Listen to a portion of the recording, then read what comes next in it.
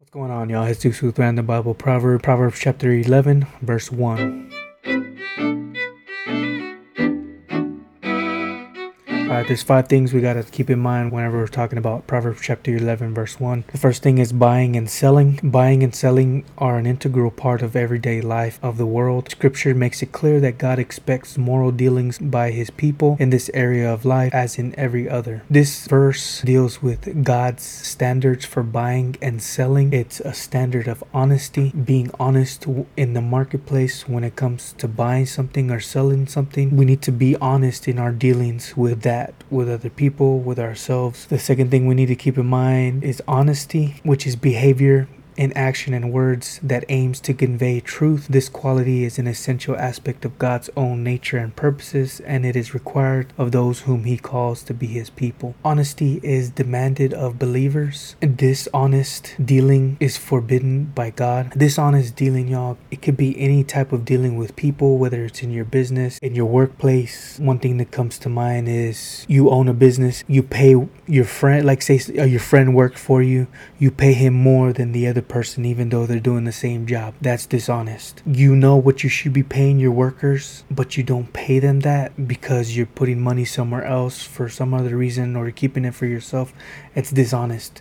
We know what dishonesty is. Honesty is demanded of us as believers. The scripture also deals with God's hate toward injustice. God's hatred of injustice is seen in his vindication of its victims. His solemn warnings, his penalties are against the guilty, and his commands to his people to renounce it. So we are to renounce injustice. The fourth thing we need to take note of is trustworthiness. Trustworthiness is that quality of truthfulness and dependability which rewards faith. God is trustworthy, and his people are called to be trustworthy in their dealings with other people. Scripture warns against pinning one's hopes on people and things that will prove untrustworthy. So qualities of those who are trustworthy is that they have integrity in business dealings. This is what I was talking about earlier. We need to be honest with one another. Even though, say, that other person, we know that they're not honest, we still as Christians are called to be honest in our dealings with others. False balance, this is like a term that they were using in this period of time.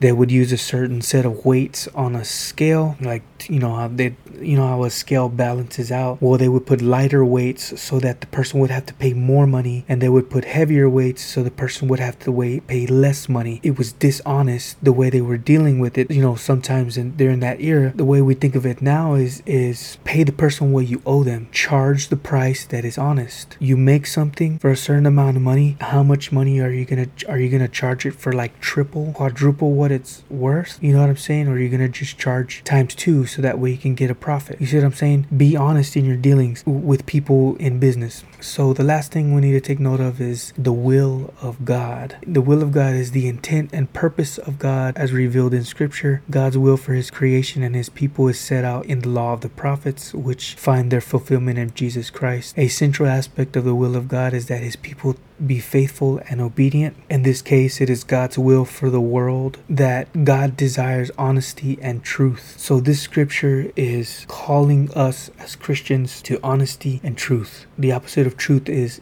a lie, is false. The opposite of honesty is unhonest. So that's the main thing. This is God's will for the world. This is God's will for his people, for people that desire to please God in dealings in our business, in our buying and selling, in honesty in general, in being trustworthy so that you can live in this world. Think about it. If you're an honest business person, you're going to have more business. If you're an honest person and you do the work for an honest price, people are going to talk about it. Hey, that guy does good work at a good price. Or this guy makes good product at a good price. So you're going to be talked about, and this generates revenue for you. You see what I'm saying? It's wise to be honest and truthful in our business dealings in everyday life. So it's like a win-win for us when we do this wisdom that God is calling us to do in Proverbs chapter 11, verse 1.